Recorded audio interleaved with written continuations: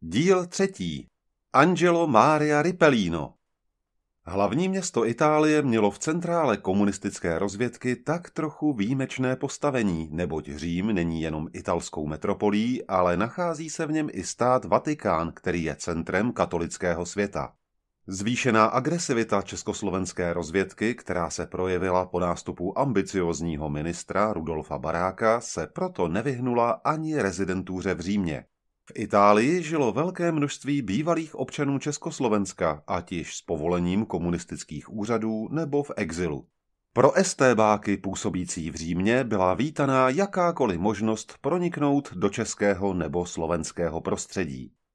Profesor slavistiky Angelo Maria Ripellino se v Praze v roce 1946 seznámil s Eliškou Hlochovou, která pracovala v rozhlase jako hlasatelka a ovládala několik jazyků. Po krátké známosti se s ní v roce 1947 v Římě oženil. Vzhledem ke zhoršení jeho tuberkulózy se rozhodli zůstat v Itálii. Ripellino spolupracoval s velvyslanectvím a až do roku 1950 byl redaktorem měsíčníku, který vydávalo, než publikaci zakázala italská vláda. Současně působil mezi lety 1948 až 1952 na univerzitě v Boloni a v Římě ve funkci lektora českého jazyka, za což mu náleželo 100 000 lir měsíčně vyplácených československým ministerstvem školství. V letech 1948 a 1949 odjel s manželkou do Československa na pozvání ministerstva informací a spisovatelé jej pozvali na svůj zámek v Dobříši. Zde se sešel s Františkem Halasem, Jaroslavem Chalupeckým a několika dalšími. O rok později odmítlo velvyslanectví Ripellinovu žádost o vstupní vízum do Československa a uvěznilo bratra jeho manželky, studenta Miroslava Hlocha. Agenturní cestou bylo zjištěno, že ve vězení KVSTB Praha se nalézá ve vazbě Hloch Miroslav. Hloch je ve vězení údajně již půl roku a podle jeho prohlášení nebyl dosud vyslýchán. Jakýsi staršina Chvojka v odpovědi na žádost matky o jeho propuštění uvedl: 21.11.1949 byl zatčen úředník závodu práce Hloch pro styky s cizinou. Jeho protektorem byl doktor Pucherna, ředitel nakladatelství práce. Doktor Tichý napsal na jmenovaného velmi kladný posudek, aby byl propuštěn z vězení. To se však dozvěděla závodní organizace KSČ a napsala na Hlocha správný posudek zamítavý v této věci.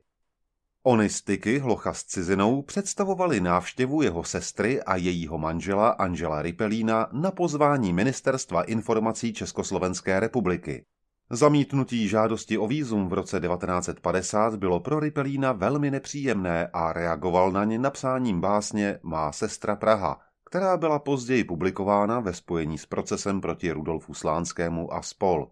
Právě v této době se u něj opět projevila tuberkulóza a musel nutně nastoupit léčení.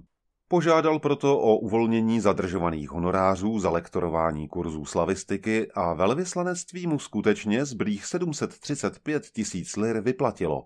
Jak si estébáci později povzdechli při jeho odmítnutí spolupráce, a to jsme mu vlastně zachránili život. V lednu 1952 vyšla v literární příloze deníku Le Figaro úvaha o postavení intelektuála v komunistickém světě pod názvem Závěť básníka Halase. V úvodu článku autor napsal, že text závěti byl předán římskému dopisovateli časopisu Slavistou, který přednáší na univerzitách v Římě a v Boloni češtinu a českou literaturu. Tato nepochopitelná denunciace dostala Ripellina do složité situace. Stále se totiž snažil udržovat dobré vztahy s vyslanectvím, aby mu bylo přiděleno lektorování češtiny na univerzitě v Římě.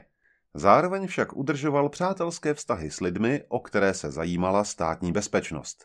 Básník František Halas zemřel na podzim 1949 a v exilovém tisku se objevily úvahy, že autorem textu je někdo jiný. Československý velvyslanec v Římě Miloslav Matoušek si zavolal Ripellina a žádal od něj vysvětlení. Ripellino popřel se vší rozhodností, že má s uveřejněním závěti něco společného a obvinoval československou emigraci, konkrétně doktora Hájka z toho, že ho tímto chtěl znemožnit před československými úřady. Slíbil dát do Figara dementy. Avšak mohu s čistým svědomím prohlásit, že jsem tu stať sám do tisku nikde nedal, ani jsem neměl nikdy v úmyslu propagačně ji využít.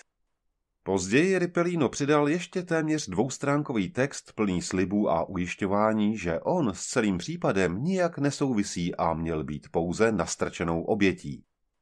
V roce 1969 se k autorství Halasovy závěti přihlásil Jindřich Chalupecký a popsal, jakým způsobem se dostala do svobodného světa. Na podzim 1948 přijel do Prahy na návštěvu italský bohemista Angelo Ripellino.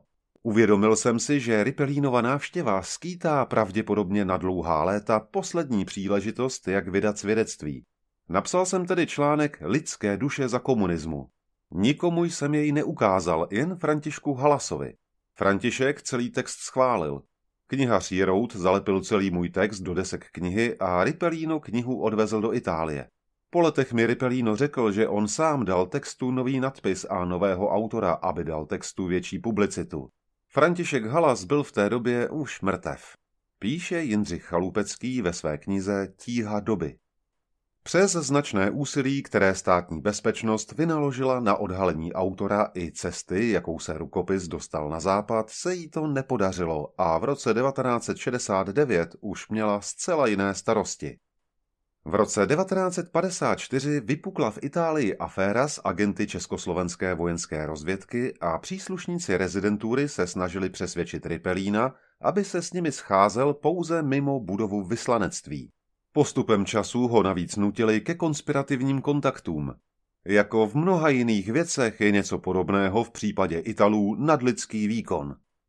Počátkem července 1955 zakládá rozvědka osobní svazek s číslem 40 729 s krycím jménem Hamlet, které je ihned změněno na testament. Návrh na verbovku agenta s tímto krycím jménem vypracoval příslušník rezidentury Josef Vytrhlík alias Sklenář. Dokument obsahuje obvyklé fráze o zlých Američanech a hodných Rusech, o táborech socialismu a potřebě pomáhat světovému míru. Dne 24. června 1955 hlásí náčelník rozvědky Jaroslav Miller ministru vnitra Rudolfu Barákovi získání agenta s krycím jménem Hamlet. Pro vaši informaci hlásím, že dne 14. června 1955 byl získán dle vámi schváleného návrhu agent v Itálii mimo rámec pololetního plánu 3. odboru první správy ministerstva vnitra. Ministr Barák na dokument napsal červenou pastelkou souhlasím a přičinil parafu. V dokumentu se konstatuje, že agent má možnost proniknout do svobodné Evropy v Mnichově a stýká se s československými politickými prominenty v Itálii. Úsměvná je především podlézavá poznámka pro ministra vnitra dle vámi schváleného návrhu. Nově získaný agent dostane první úkol – odcestovat do Mnichova a pozbírat drby o dění v rádiu Svobodná Evropa. Na cestu dostane 50 000 lir, jejichž převzetí potvrdil podpisem lístku a následně ještě dalších 150 000 lir na cestovní výdaje. Měsíční plat jeho manželky, která pracovala v české redakci Rádia Řím, tehdy činil 30 000 lir. Šlo tedy o poměrně značnou částku. Z cesty nezískala rozvědka prakticky žádné informace a přestože schůzky se každých 14 dní opakovaly, Ripellino odmítal sdělovat konkrétní jména a jeho řídícímu důstojníkovi Josefu Hagenbartovi alias Hrubanovi bylo jasné, že mu jde pouze o získání peněz. Pomocí sovětských poradců rozvědka zařídila, aby nový italský agent nedostával žádnou práci od polské ani sovětské ambasády, na což si Ripellino stěžoval právě tomu, kdo to měl na svědomí. Příslušník rezidentury se tím snažil zhoršit jeho finanční situaci, aby byl závislejší na penězích, které by dostával za donášení zpráv rozvědce. Celá hra na schovávanou skončila zachycením dopisu Ripellinovy manželky ze dne 24. března 1956 své matce do Československa, ve kterém píše: Ta sekretářka konzulárního oddělení je docela idylickou osůbkou v porovnání s ostatními byrokraty. Před rozmluvou s ní a ještě i po ní měl Angelino víckrát a daleko drastičtější rozhovory s určitými estébáky, kteří se vydávají za diplomaty. Co na něm chtěli, to vy si dovedete představit a že to zamítl, to jistě schvalujete. Kácej se velké modly, ale malí přisluhovači, a ti jsou rozhodně horší, zůstávají na svých místech. Až nyní příslušníci rozvědky pochopili, že agent testament svoje úkoly plnit rozhodně nebude. V návrhu na vyhodnocení spolupráce a uložení spisu do archívu ze dne 14. června 1956 Jaroslav Pak alias Pachl uvedl: Byl prováděn s Hamletem pohovor o jeho nedostatečné spolupráci.